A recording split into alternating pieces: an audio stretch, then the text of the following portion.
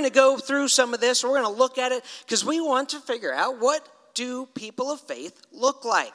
Now, my first thought was, what do people of faith look like? They're usually about 5'7", kind of a stocky build, a little gray in their beard. That was my first thought, but then I thought, well, that's really not true, is it? But really, they are short, and they're tall, and they've got black hair, they've got gray hair. People of faith can be anybody, big name, little name. It's really what their life looks like. It's not what they look like, it's what their life looks like. And so Hebrews chapter 11, we have the heroes of the faith. And there's names like Noah. We've heard of Noah.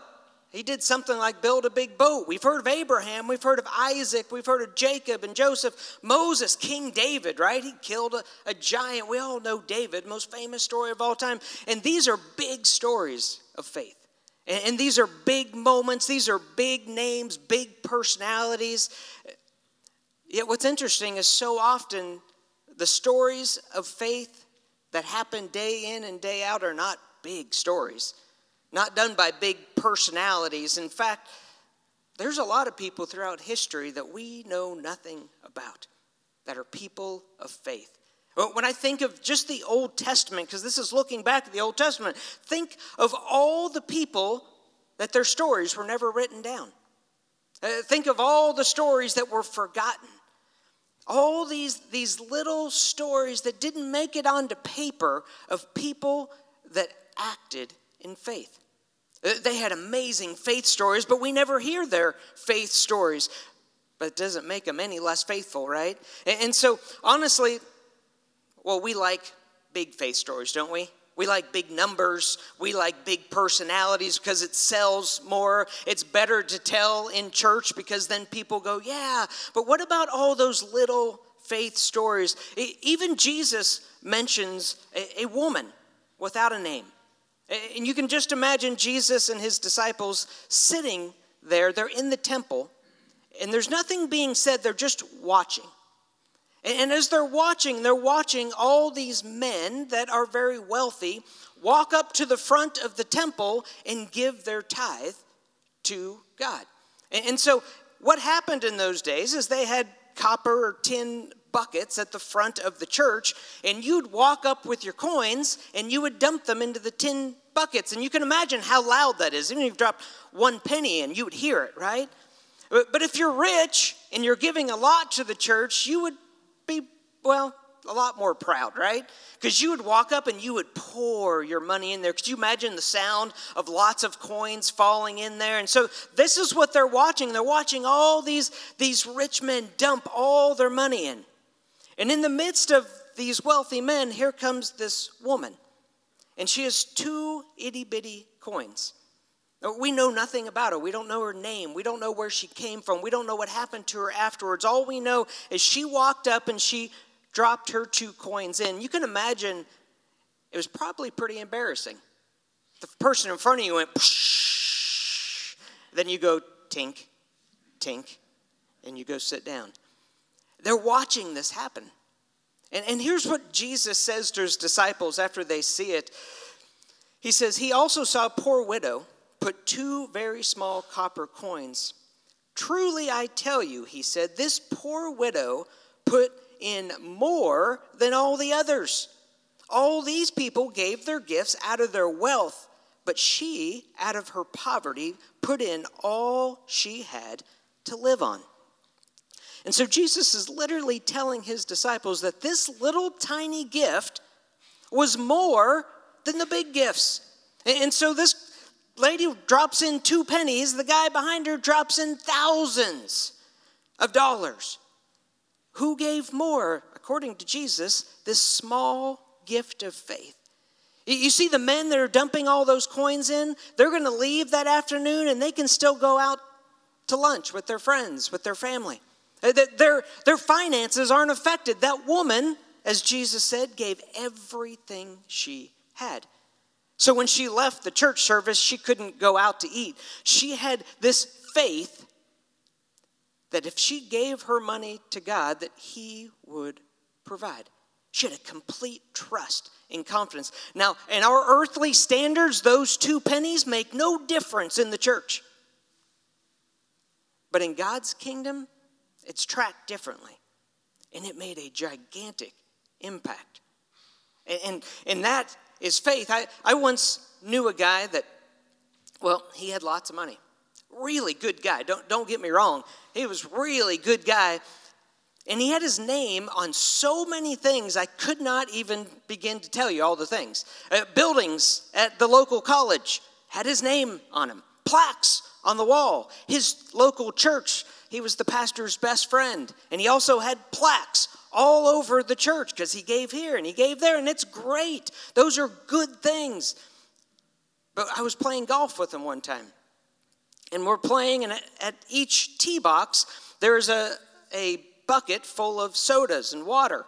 And you would stop and get whatever you wanted, before you teed off. And as we got to the end of the round in this tournament, there was no more water. There's no more sodas. And he was very angry. And several times he said, I give this tournament enough money. Surely they can put soda and water in these buckets. And he said that several times just to remind us, I'm assuming, that he gave lots of money for this tournament, which is fine. It's great. And we want that, right? But the funny thing is when it becomes about you, there's no faith in that. Because I think of those buildings that have his name very big on them. Other people gave money for those.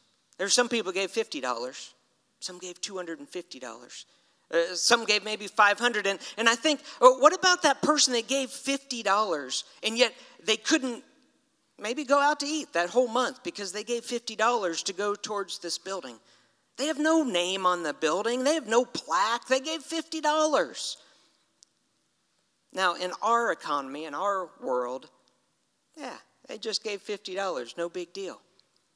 But in God's economy, they gave more than the man with his name on the building. You see, so often we think about faith.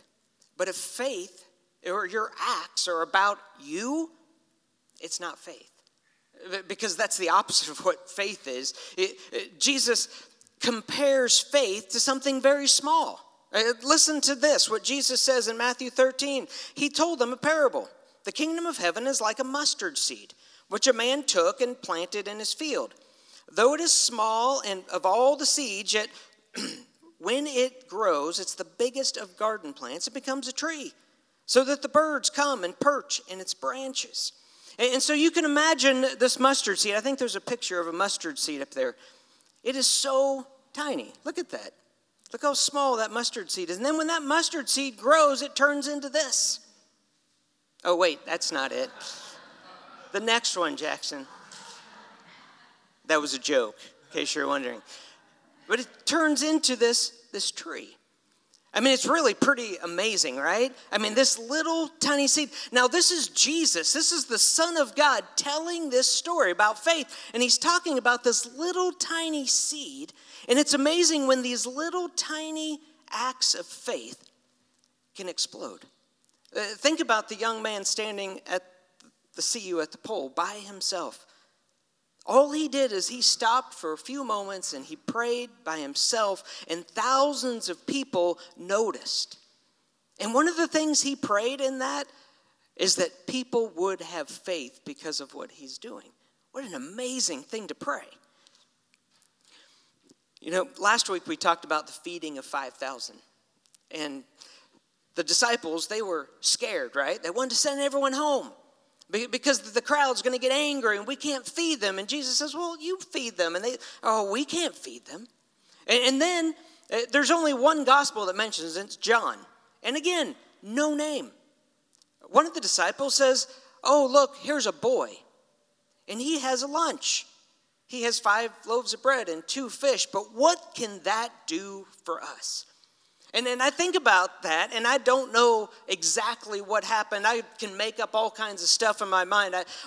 One of the best things I think of is his mom packed his lunch for him that day, right? And that's all he's got to eat all day. And here he is listening to the disciples argue about who's going to feed these people. And this boy with no name walks up and hands the disciples his lunch. Here, you can have my lunch. You can take this. And there is no way that bread and that fish and that lunch can feed 5,000 people. Think about the act of faith it took for that boy to give up what was his. That was his meal.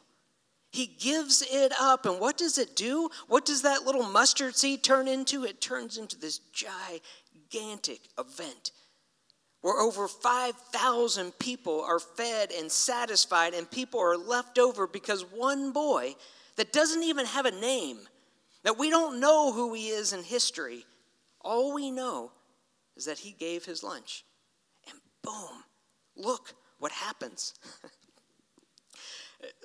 You go to the Old Testament and there's all these profound moments in time, right?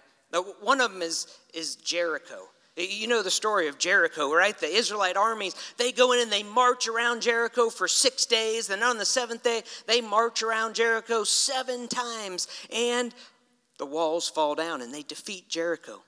But what's interesting, when you read through Hebrews chapter 11, Joshua, the commander of the troops, is not mentioned as a hero of the faith. The soldiers are kind of mentioned, but not really. Do you know who's mentioned? A prostitute. A prostitute. Here's what it says. By faith, the prostitute Rahab, because she welcomed the spies, was not killed with those who were disobedient. You see, when the spies went in to look at Jericho, Rahab was there. She's a prostitute. She welcomes them in and doesn't tell anyone who they are and helps them escape. That's a pretty small detail, right? Is that really a big deal? I mean, it's kind of questionable if you ask me. The prostitute brings the soldiers in during this time, and then she helps them escape. And yet, here she is listed as someone of faith. Why? Because she didn't give them away. She didn't give away the secrets. And then they were able to destroy Jericho. But here's the amazing thing about Rahab. She's in the line of Jesus. Rahab didn't do one miracle. She didn't raise anyone from the dead. She didn't turn water into wine. She didn't do anything. She just hid 2 spies.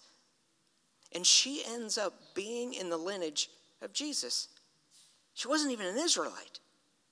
She was a foreign prostitute who did one small thing, as long as we know, in history here, and look at the impact that she had.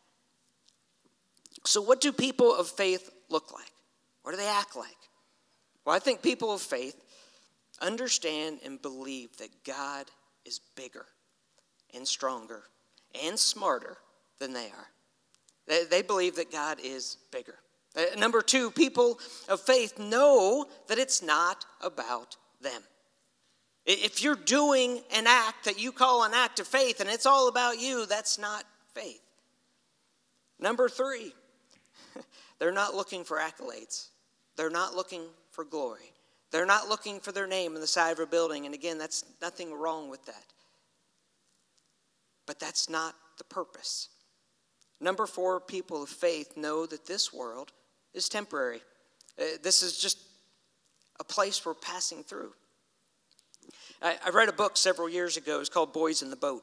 And in that book, you have this crew team, you know, the rowers. It was an 8-man crew team. They're from the University of Washington.